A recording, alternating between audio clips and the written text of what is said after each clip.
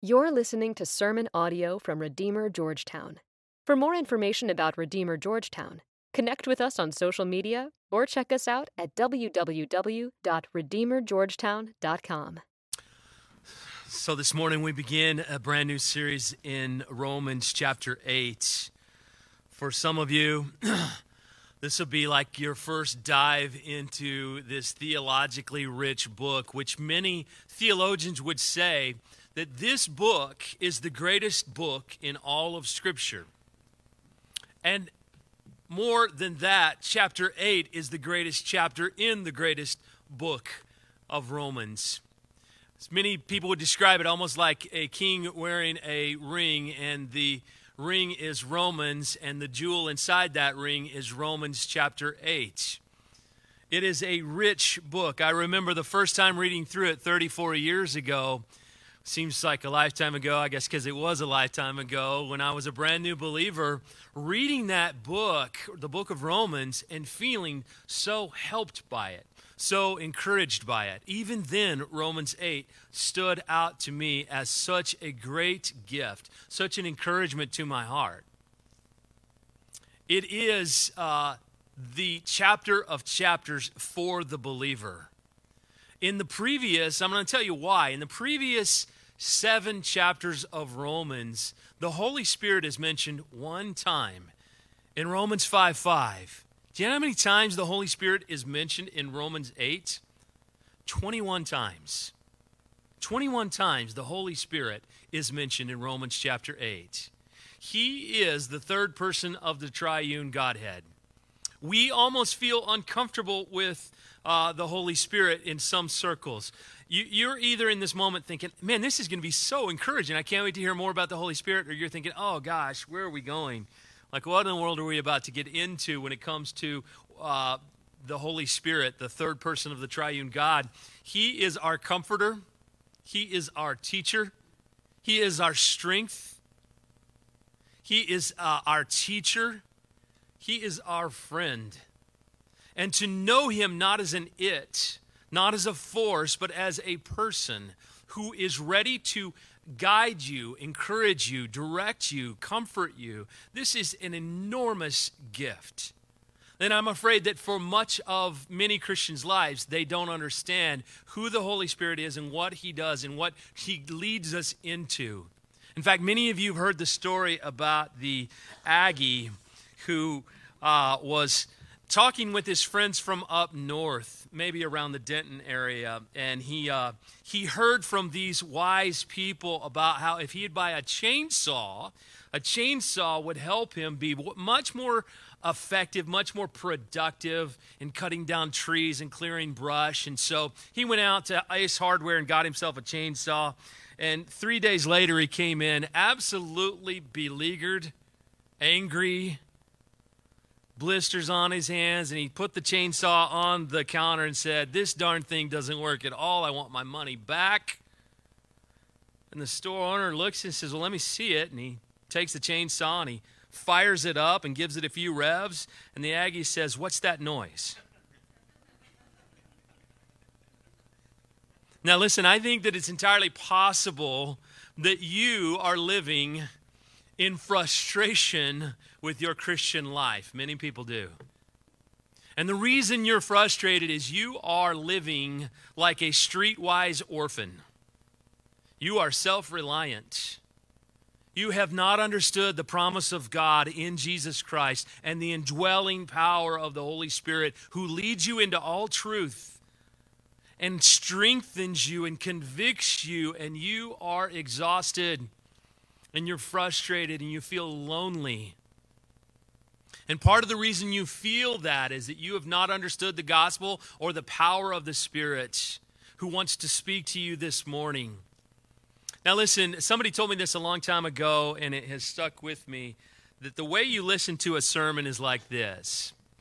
You listen for the statement or statements that God wants to hold close to your heart this morning. There will be something that God wants to say to you that is particularly for you at this season of your life.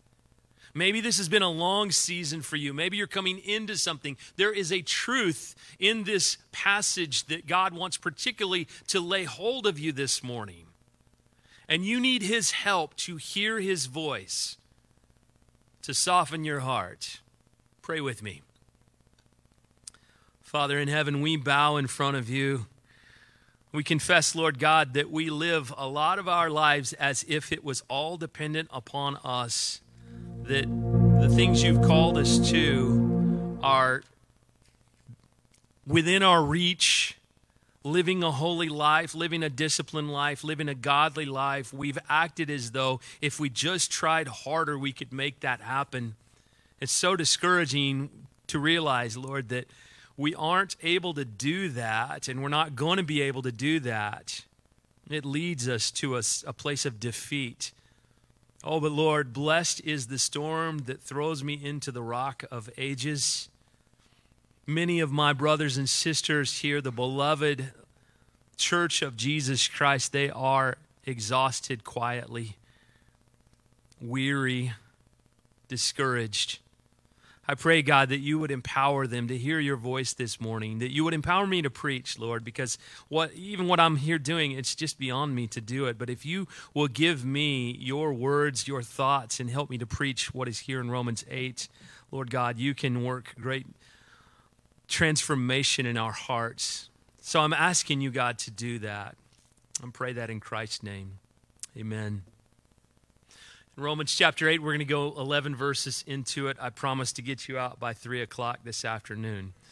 Listen to these words. It says, "There is therefore now no condemnation for those who are in Christ Jesus.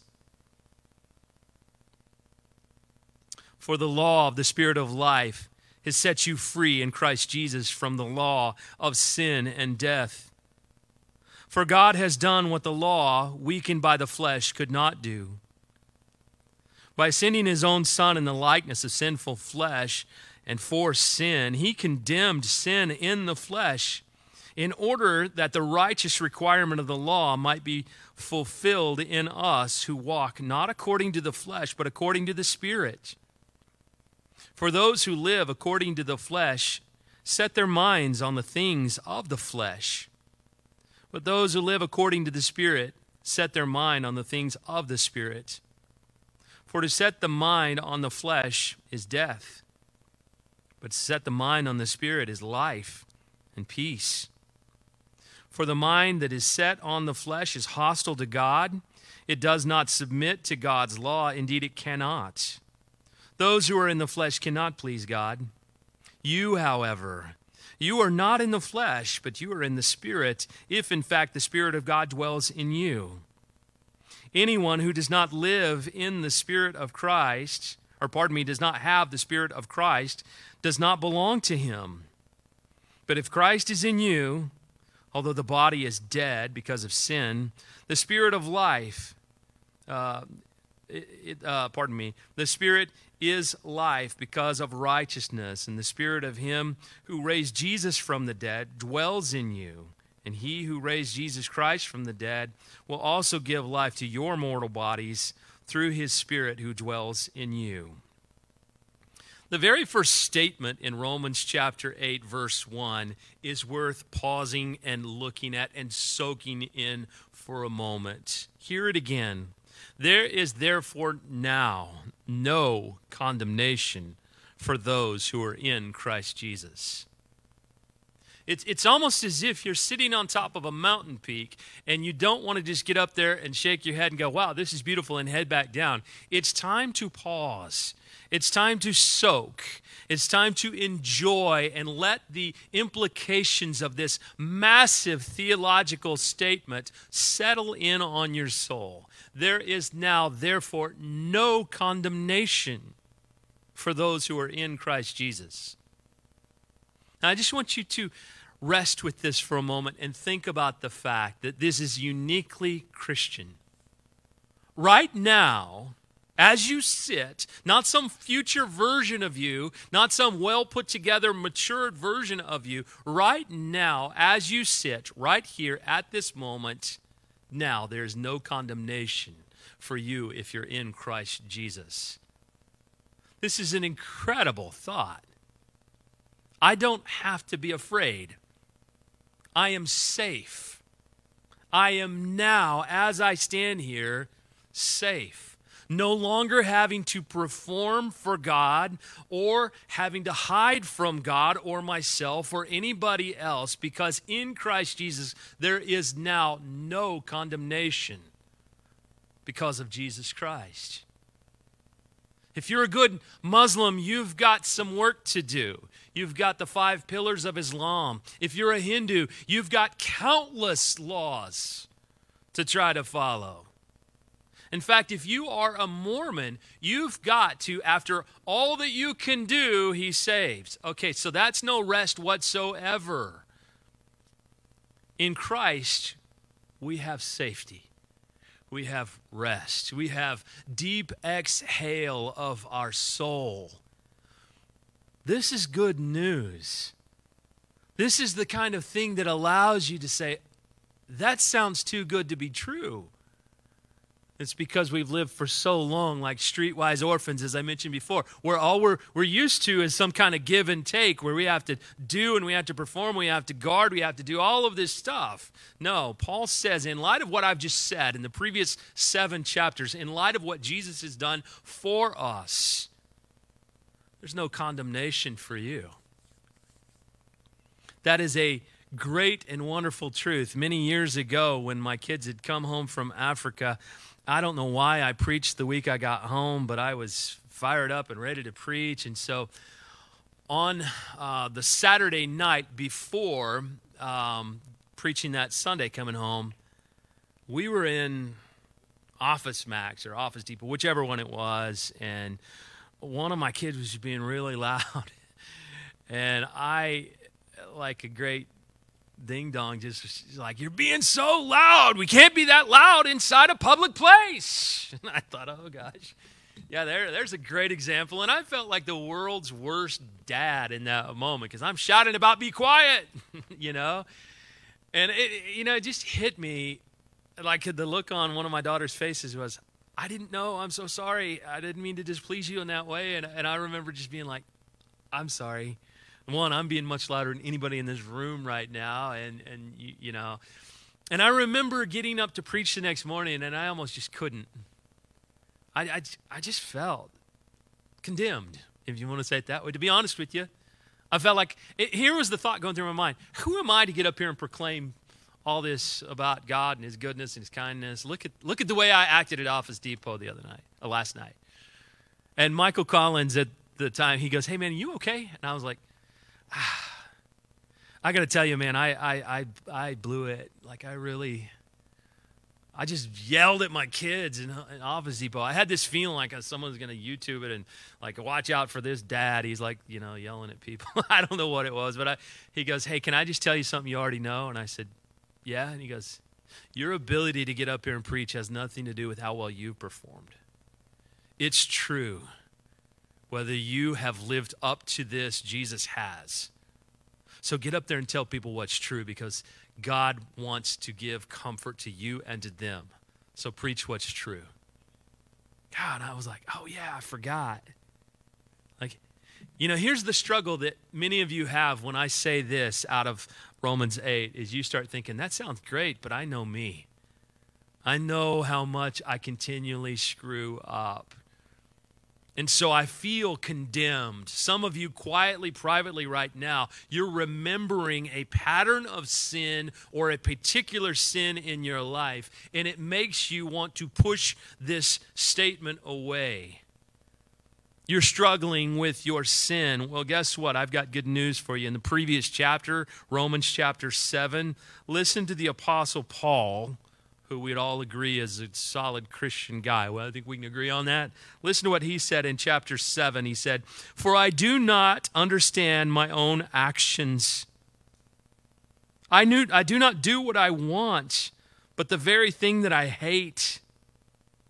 Now, if I do what I do not want, I agree with the law that the law is good.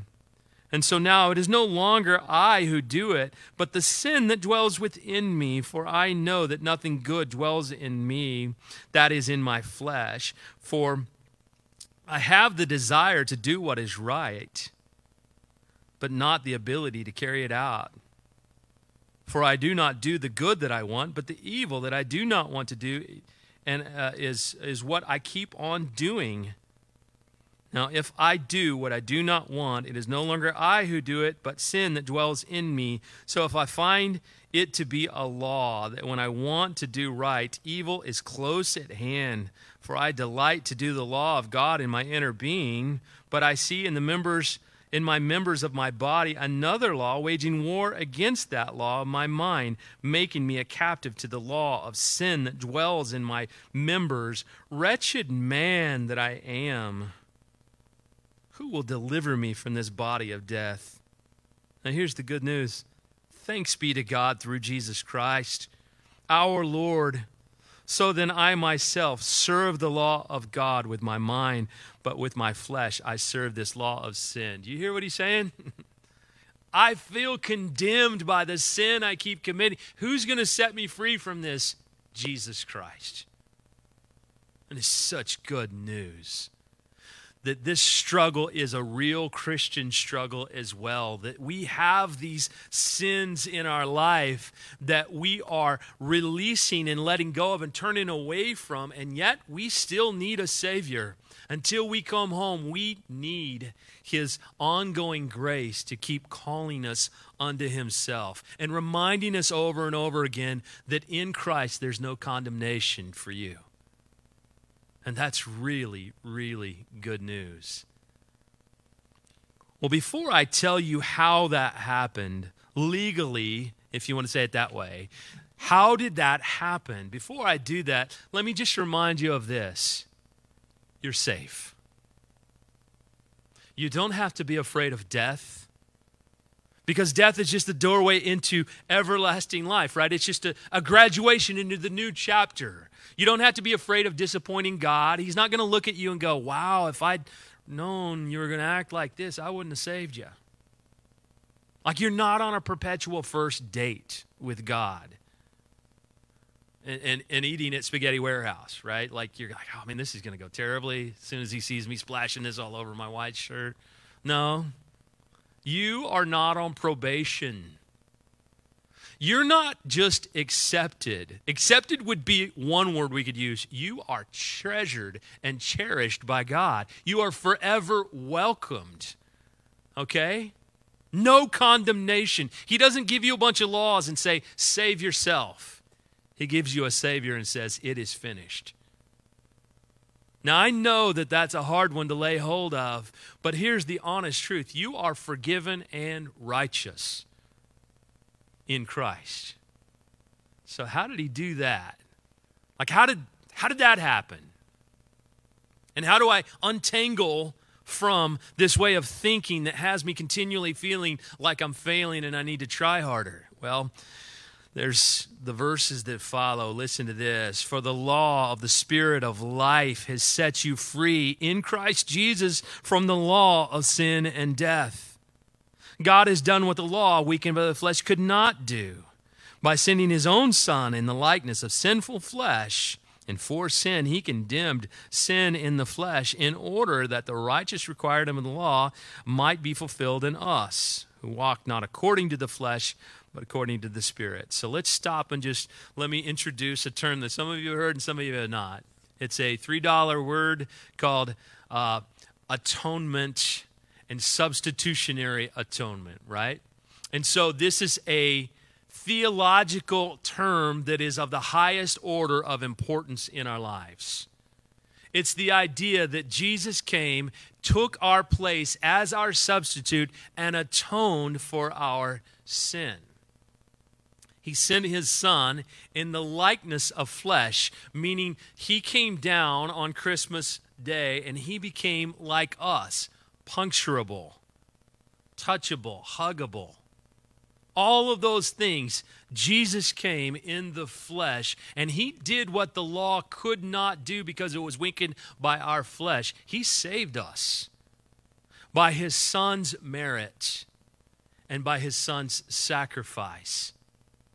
Now, it's an important thing for us to get our arms around this substitutionary atonement.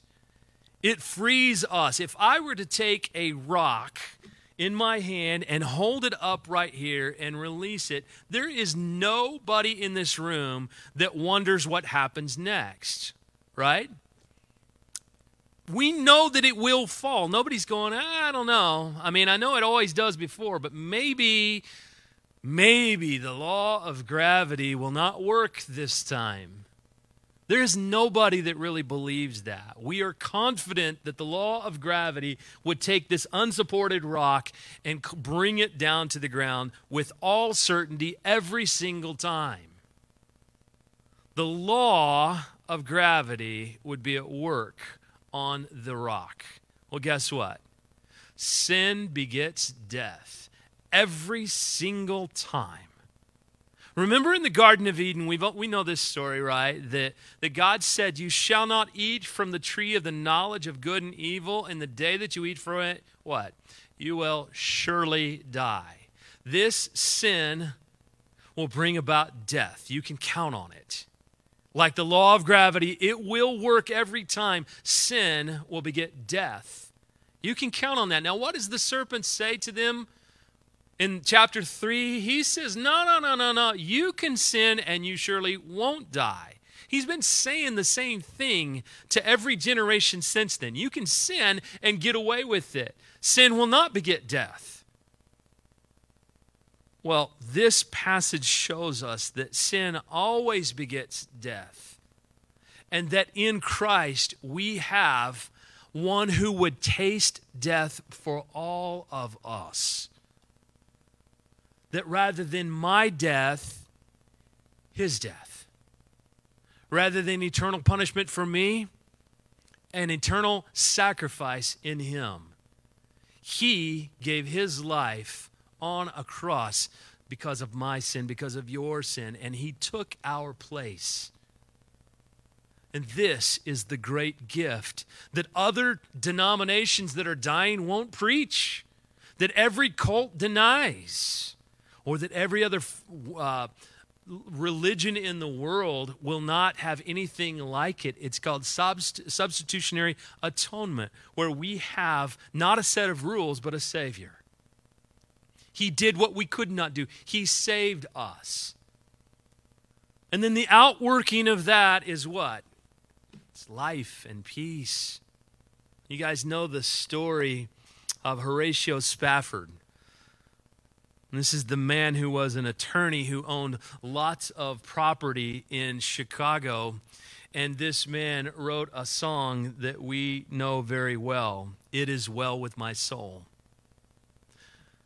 He wrote this song after he had lost an enormous amount of his real estate holdings in Chicago in the Chicago fire. It was like 1871. He was going to go with his wife and his 4 daughters, age 11, 9, 5, and 2.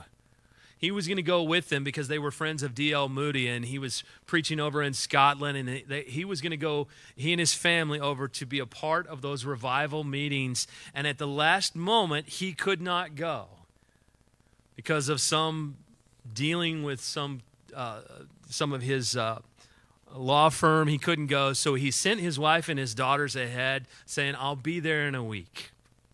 A week after you get there, I'll get there.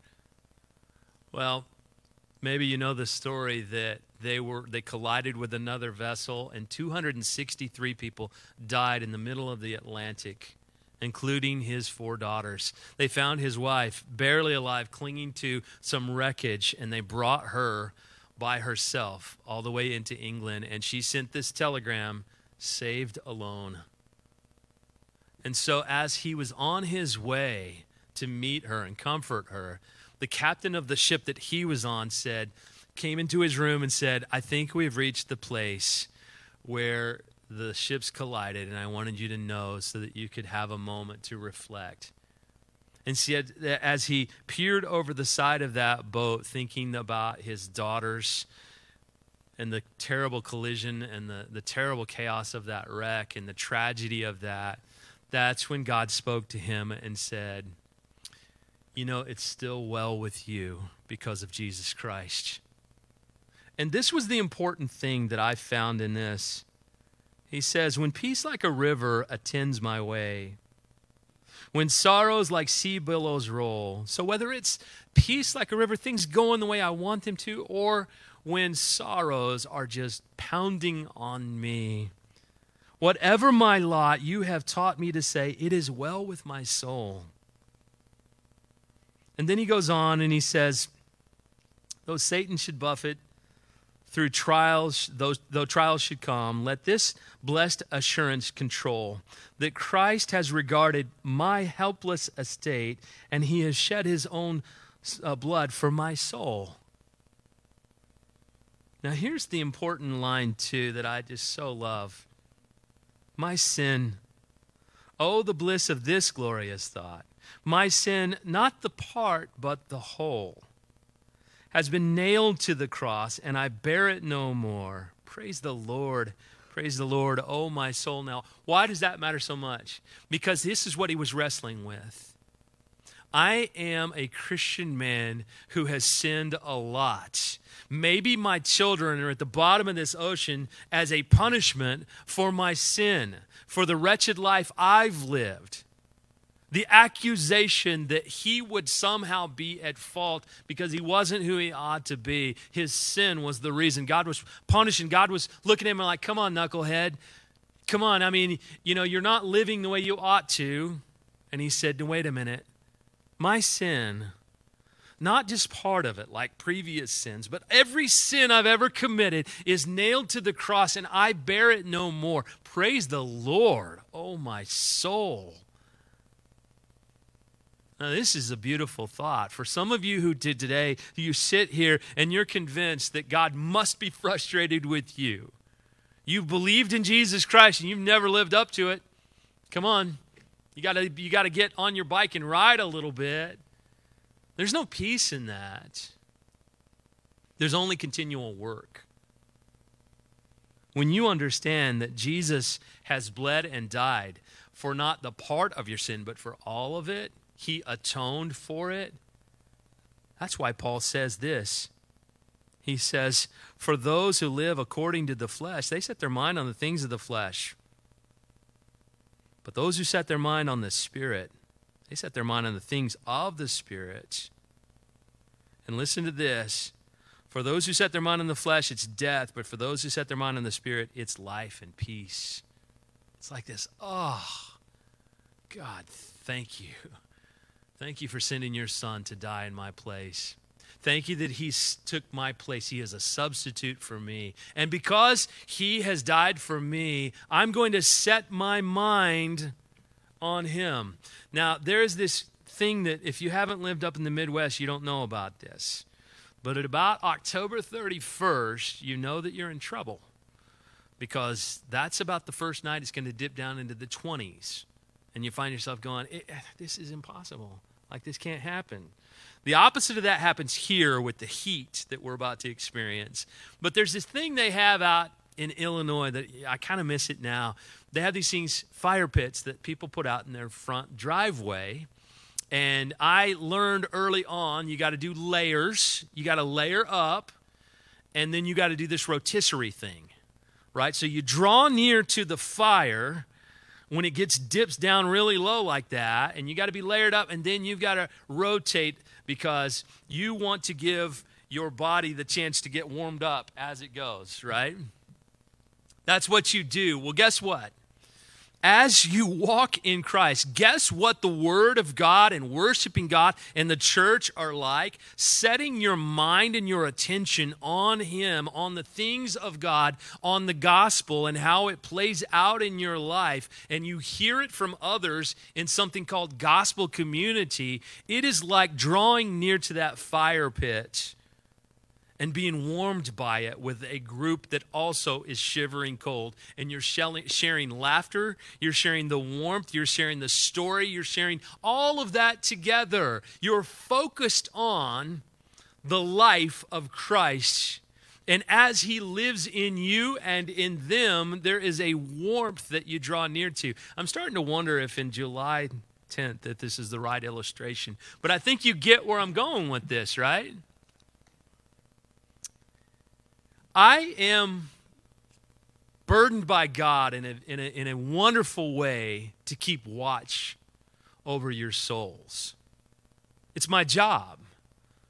It's what he's called me to do, is to tend to your soul, to shepherd you into this. This is what Michael Collins and I are doing together at this point, is we're called to keep watch over your soul. That's why I'm going to continually call you, come back to this gospel message. Put your hands near it. Put your heart near it. Stay near it. Don't wander off for 6-7 weeks at a time where we're going, oh, where are they at? You know, you're going to feel almost like, why is Robert like calling or emailing or texting me? It's because I love you and he loves you. And I don't want to see you out there wandering in the blackness and the darkness, fixed on the things of the world, that inner Las Vegas that lives in you, that wants to pull you away from this beautiful, warm fire that God has called you to, called the church, and the Spirit of God living in you and in them, your gospel community, all around you, just to draw you into the life of Christ. I was thinking about my second trip to Ghana when I was going over to meet the kids. And we went to this orphanage that we were just naive enough to think that everything was fine and everything was good. And that's not true. We found out later on. But as I would go there, you sit down in a chair in this courtyard and you're going to get surrounded by kids that want to, sit on your lap, pull your hair, whatever. Well, you know what I'm saying. They want to be near you. And I remember this one little girl continually, if I sat down on the courtyard, she was 3 years old, she would come up, she was going to plop down right in my lap, and she was going to fall asleep. I mean, and it's Ghana hot. I mean, and I was like, oh, why does this little girl continually find me if I'm sitting down, plop down in my lap and fall asleep? You know why she did that? She felt safe when she hardly ever felt safe. She found me plopped down and couldn't help but fall asleep because when she was there, when she was sitting on my lap, she felt safe, and she never felt safe anywhere else. So she'd fall asleep. Friends, do you hear this? Come now, draw near to this. Part of the reason you're exhausted is because you don't feel safe. You don't believe that God is who he said he is. You feel like God is judging you. You feel like people are judging you. You feel like you have to perform. You have to be on. You have to be good. You have to do this. You have to do that. And you feel like you're failing. It's because you have not heard and you've not been enjoying the good news that in Christ there's no condemnation for you. Christ has taken your place. Set your mind on him and find life and peace. Find the deep exhale that is yours, who are a child of God now. And then you can rest. Then you can exhale. And you can breathe deeply of the finished work of Jesus Christ on your behalf. Now listen to this. Those who set their minds on the flesh are hostile to God, and they can't submit to God's law. And says those who are in the flesh cannot please God. Now listen, it's a challenging thing for me because I don't believe, I think our citizenship in heaven is so much higher than our citizenship here. And so I'm careful to ever speak on anything that sounds political because I believe that the gospel runs downhill into these places. And so, but you can see this, right? That we're a nation that has sawed off the limb we were sitting on, the goodness of the truth of God, and now we're adrift. We live in a nation that's hostile to God. If you were to engage in any of the water cooler discussions and your thought was this, what does the Word of God say? And I'm going to say that. You'll be met with hostility. Real, true hostility. If you go to certain churches and you sit in the elder room meeting and discussions and you say, before we make a decision about anything, what does the Word of God say? You'll be met with hostility, right? Because those who are fixed on the flesh, those things that are measurable, those things that are touchable, those things that you can quantify and celebrate as success, but they don't line up with the Word of God, you're going to be met with hostility if you try to go towards the Word of God. He says, you, however, are not, verse 9, in the flesh, but you are in the Spirit, if in fact the Spirit of God dwells in you. Now here's a very definitive statement. Anyone who does not have the Spirit of Christ does not belong to him. This is an important truth for us to recognize. This third person of the triune Godhead, the Spirit of God, when you confess that you are an utter failure who cannot save yourself, that you need God to forgive you based on Jesus and His merit and His work and His sacrifice, when you confess, God, you're holy and I'm a sinner and my only hope is Jesus, help me, fix me, He saves you. In that very moment, you are brought from darkness into life and light. And guess what happens? The Holy Spirit is dwelling in you. Rebirth precedes repentance. I don't know if you know this, and we'll get further into this as we go. Rebirth precedes faith. God quickens you by His Holy Spirit to feel the sense of God's holiness, to feel the sense of your lostness. God quickens you by His Spirit to believe in the good news of Jesus Christ. You can't do that because Ephesians 1 says you were dead in trespasses and sin, but God, through His grace, made you alive in Christ. Now that means the Holy Spirit lives inside of you. He lives inside of you. He's sealed inside of you. There's no such thing as a Christian without the Spirit living in him. Now, you may be going, hang on a second, I've read the book of Acts. Okay, well, listen, that's a transitionary time that we haven't seen since the first century in a very brief window, okay? The apostles, as they followed Jesus, were not yet filled with the Spirit. And so we're looking at this time since Pentecost until now. If you are a Christian, it's because the Holy Spirit lives inside of you. And He is a person who can be grieved or quenched.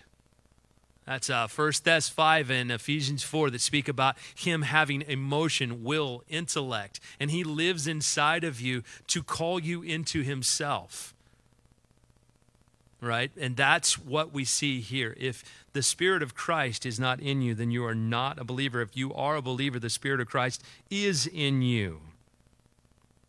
It says in verse 10, but if Christ is in you, although the body is dead because of sin, we all experience that. We see that our bodies physically are giving out, but our bodies also long for the sin patterns we used to walk in. We see that. But if the Spirit of Him who raised Jesus from the dead dwells in you, He who raised Christ from the dead will also give life to your mortal bodies through the Spirit who dwells in you. This, let's go back to the poor brother from College Station. Just didn't understand it, didn't have any teaching, didn't understand how the Holy Spirit works and lives inside of you. Listen, Martin Lloyd-Jones is the one that spoke about the Holy Spirit with a shyness, that the Spirit of God lives in you, that has power to overcome temptation. Every single person in this room faces temptation. Some ask God for help. Some ask the Spirit of God living in them to overcome. Some of you face addictions. A friend of mine in the Source Church in Illinois, he confessed one time to the men's group. He goes, guys, I'm embarrassed to say this, but I've been chewing my nails since I was a kid. I do it as a nervous habit. I sure like to quit doing this. He just prayed. We all prayed together, and God just delivered him from that. And he was celebrating that he quit chewing his nails. He'd been chewing since he was 13 years old. Listen, there is not a temptation that you're facing that the Holy Spirit doesn't have the power to free you from. There's not a way of thinking that can hold you hostage when the truth of God comes to you in the power of the Spirit. You will walk away that very same day from that addiction, from that brokenness, when he speaks truth to you. He has the power to raise Christ from the dead and to overcome all the brokenness in your life, all the loneliness in your life. And he's ready and willing to do that. Why would we live in exhaustion, depletion? Why would we do that when we have a good comforter, a counselor, a guide, a teacher, a strength giver to empower us to live the Christian life? Well, we wouldn't. We wouldn't if we knew the truth. We'd sit down with him every day and eat and enjoy and soak and find rest and peace for our weary souls. Do you know that's why we take communion every week here? We just want you to go right back to it. We want you to go back to that table and be reminded again that, yes, you have sin that is ongoing as a pattern in your life that God is calling you away from. How are you going to be right with God? It's not by defeating that sin pattern. It's by believing in Jesus Christ again. Well, I've already believed in him. Believe in him again. Keep on believing in him. Keep coming back to the place where you started, that Christ died as a substitute for me. See, that's much better than me just trying harder. Those of you who are trying really hard and just failing all the time, you know what you're like? You're like somebody laying on the deck of a sailboat in a very still, peaceful ocean, and you're blowing. Why am I not going anywhere? Blow harder. Okay, you're not going to go anywhere, but when God blows on that sail, it will take off. You will take off.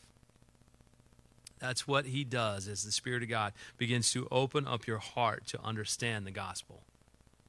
Let's pray.